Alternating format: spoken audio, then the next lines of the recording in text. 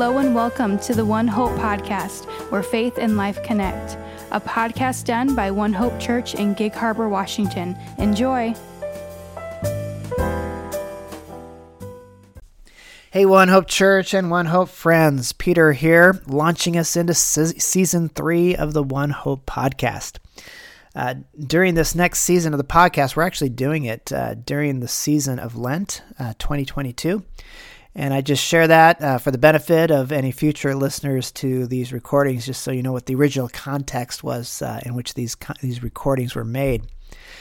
During the season of Lent, which is the 40 days leading up to Easter, or actually it's 46 days, but we don't count Sunday. Sunday is always the day of the resurrection. During these 40 days of Lent, we're encouraging our congregation and anybody else who wants to join us to go through the Gospel of Mark together. Reading about 20 verses or so, give or take, each day, and listening to these various recordings of these devotional thoughts by myself or one of our other One Hope podcasters. And I would just encourage each of us who are kind of going on this journey together to, in addition to doing the readings and listening to these devotional thoughts, I would encourage two things. Number one, maybe consider taking something on.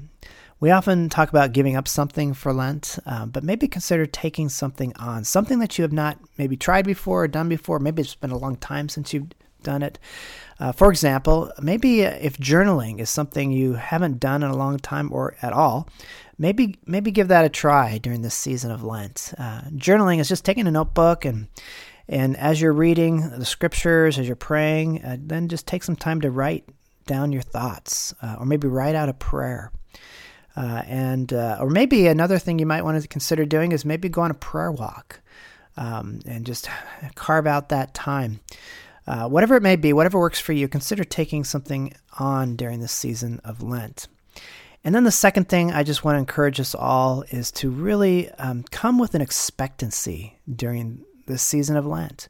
The Bible says, draw near to God and he will draw near to you. If you seek me, you'll find me when you search for me with all your heart. And he who comes to him must believe that he exists, and he's a rewarder of those who earnestly seek him. So just know that as you seek him, you will find him. He wants to reveal himself to you and to me. And there's precedence for actually taking some special designated time like this to seek the Lord in a special way. I mean, as Christians, we're always to seek the Lord. We're always to be in the Word and in prayer, but there's precedent for taking some special time to do that. And Jesus himself gives us that example. Right before Jesus launches into his public ministry, he goes into the wilderness for 40 days and spends that time in prayer and in fasting and being with the Father. And during that time, he's strengthened by the Holy Spirit, and it was right after his baptism, so he's been empowered by the Spirit in that special way. But there was also periods of temptation in the desert too, and so as you set aside this special time of going through the season of Lent, know that God's going to strengthen you. He's going to meet you there. Know that there might be some pushback from the enemy as well, just like Jesus encountered, but also know there's nothing to be afraid of there. You can combat the enemy with the power of God's word, just as Jesus did. God wants to meet you and me during the season of Lent. And so I'm excited to go on this journey together with each of you. Now, just a couple quick, brief, details about the Gospel of Mark, just as by way of introduction to our study together, our readings together. The Gospel of Mark was written by, drumroll please, Mark. Yes, you heard it right. Mark wrote the Gospel of Mark. Although actually, the real authority behind Mark, the authority is the Holy Spirit, but there's another source behind the Gospel of Mark, and that is actually the Apostle Peter. There's very good tradition that states that, from history basically, that we know that Mark was probably not himself an eyewitness to the events of Jesus' life and teachings, although there's many people think that the young man mentioned in the Garden of Gethsemane in Mark chapter 14, where it talks about this young man who ran off when Jesus was arrested, that may have been Mark as a young teenager. I mean, why? He's the only one that includes that little piece of detail, and how else would someone know if it was not himself, his own kind of personal testimony there? So quite possible that was Mark. But the real source behind Mark, from what we kind of gleaned from history, was the Apostle Peter.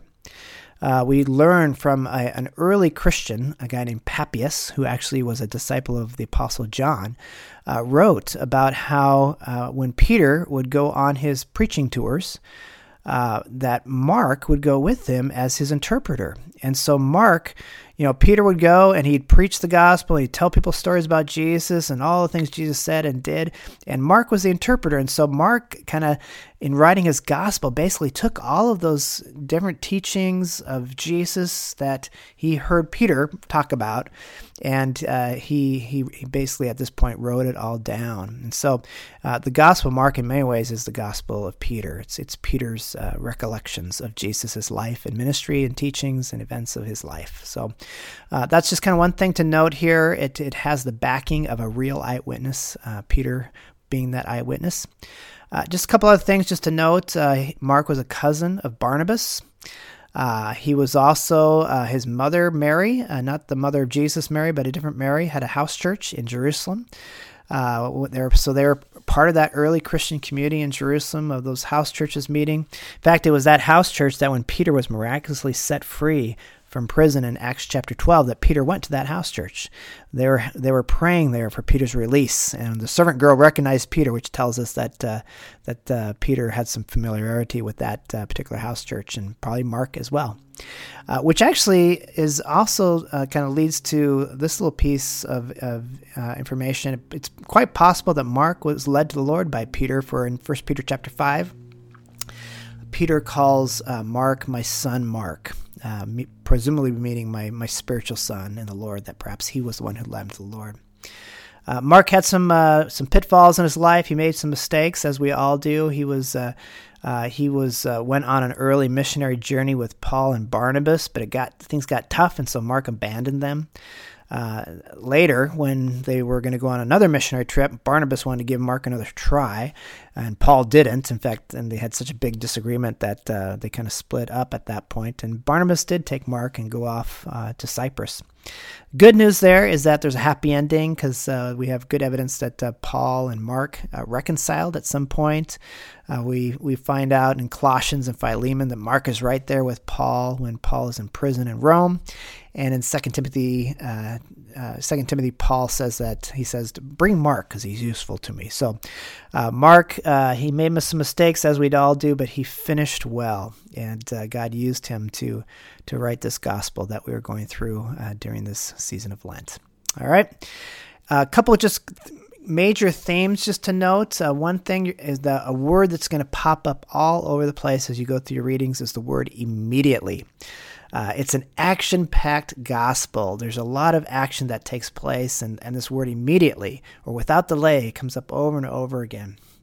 Another thing just about the Gospel of Mark is really Mark presents Jesus. If there's one word that would identify his description of Jesus, it's as a servant and as the sacrifice, and for our sins. In some ways, the first half of the book focuses on him as the servant, and the second leads to pivots around his sacrifice of the cross and his suffering.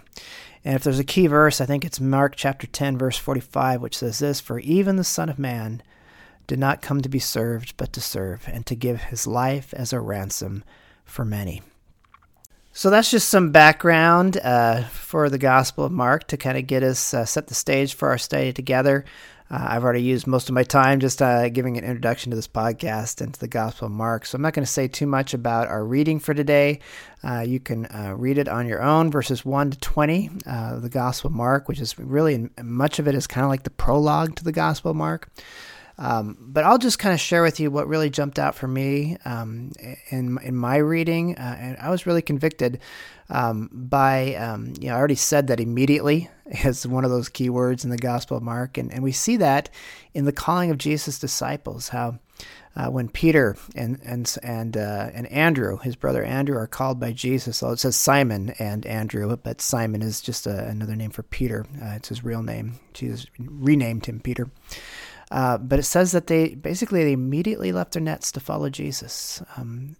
Now, presumably, there's probably more to the story than that. And maybe they had already heard his teaching, and this was just the final moment in which they said yes. But what Mark really wants to convey, and presumably Peter too, giving his testimonies, that they left everything and followed Jesus. And then we see that in with John and with James as well. They were also fishermen, and Jesus calls them, and without delay, and they leave their father and the workers in the boat, and they follow Jesus too. And so maybe an encouragement to me and to you to this season of Lent: practice the discipline of immediately. That when you hear his voice, to be quick to obey. That when there's an impulse to reach out to someone, just don't think about it, just do it. So practice the discipline of immediately during the season of Lent. And then just the other thing, I was just struck by is how Jesus said, I'm going to make you fisher of men. You're fishers of fish, but now you're going to be fishers of men. And that call is not just to these disciples, it's to you and to me. That's part of what it means to be a Christian. To follow Jesus means we follow in his footsteps, and as Jesus went to seek and save those who are lost, those who need to be called home. So he gives us that mission too. And so that would be my word to you and to me as well, that you would see yourself as a fisher of men and women right now. And so maybe an encouragement, just who are you praying for right now to invite to Easter Sunday, this coming Easter? Whether you're part of One Hope Church or another church, who are you preparing to invite to experience the glory of the resurrection of Jesus and the good news that our sins are forgiven, we're set free, and so you can be just an encouragement. Just be in this season of Lent, be praying. Can you think of like 3 people that you can just be praying for, and then don't stress about it. Don't worry about, how am I going to possibly invite them, or if you're worried about it, just put the weight on Jesus and trust that he is going to provide the opportunity and the setting in which to do that. But when the time comes, when you do get that nudge, then practice the discipline of immediately and don't hesitate. Make the phone call, go to the door, however you might go and invite that person to, and take a risk there and trust that God's going to give you what you need in the moment to help you. All right, let's pray together. Lord Jesus, thank you so much for this new study in the Gospel of Mark, and I pray that you would help me to practice the discipline of immediately, that I would be quick to hear, quick to obey. And I also pray that you would give me a heart for people who have yet to come to know you, Jesus, and that you would give me opportunity and a conviction to pray, first of all, but then also when I do feel that nudge to make that invite, that I would practice the discipline of immediately. Give us all grace to do that. In Jesus' name I pray. Amen.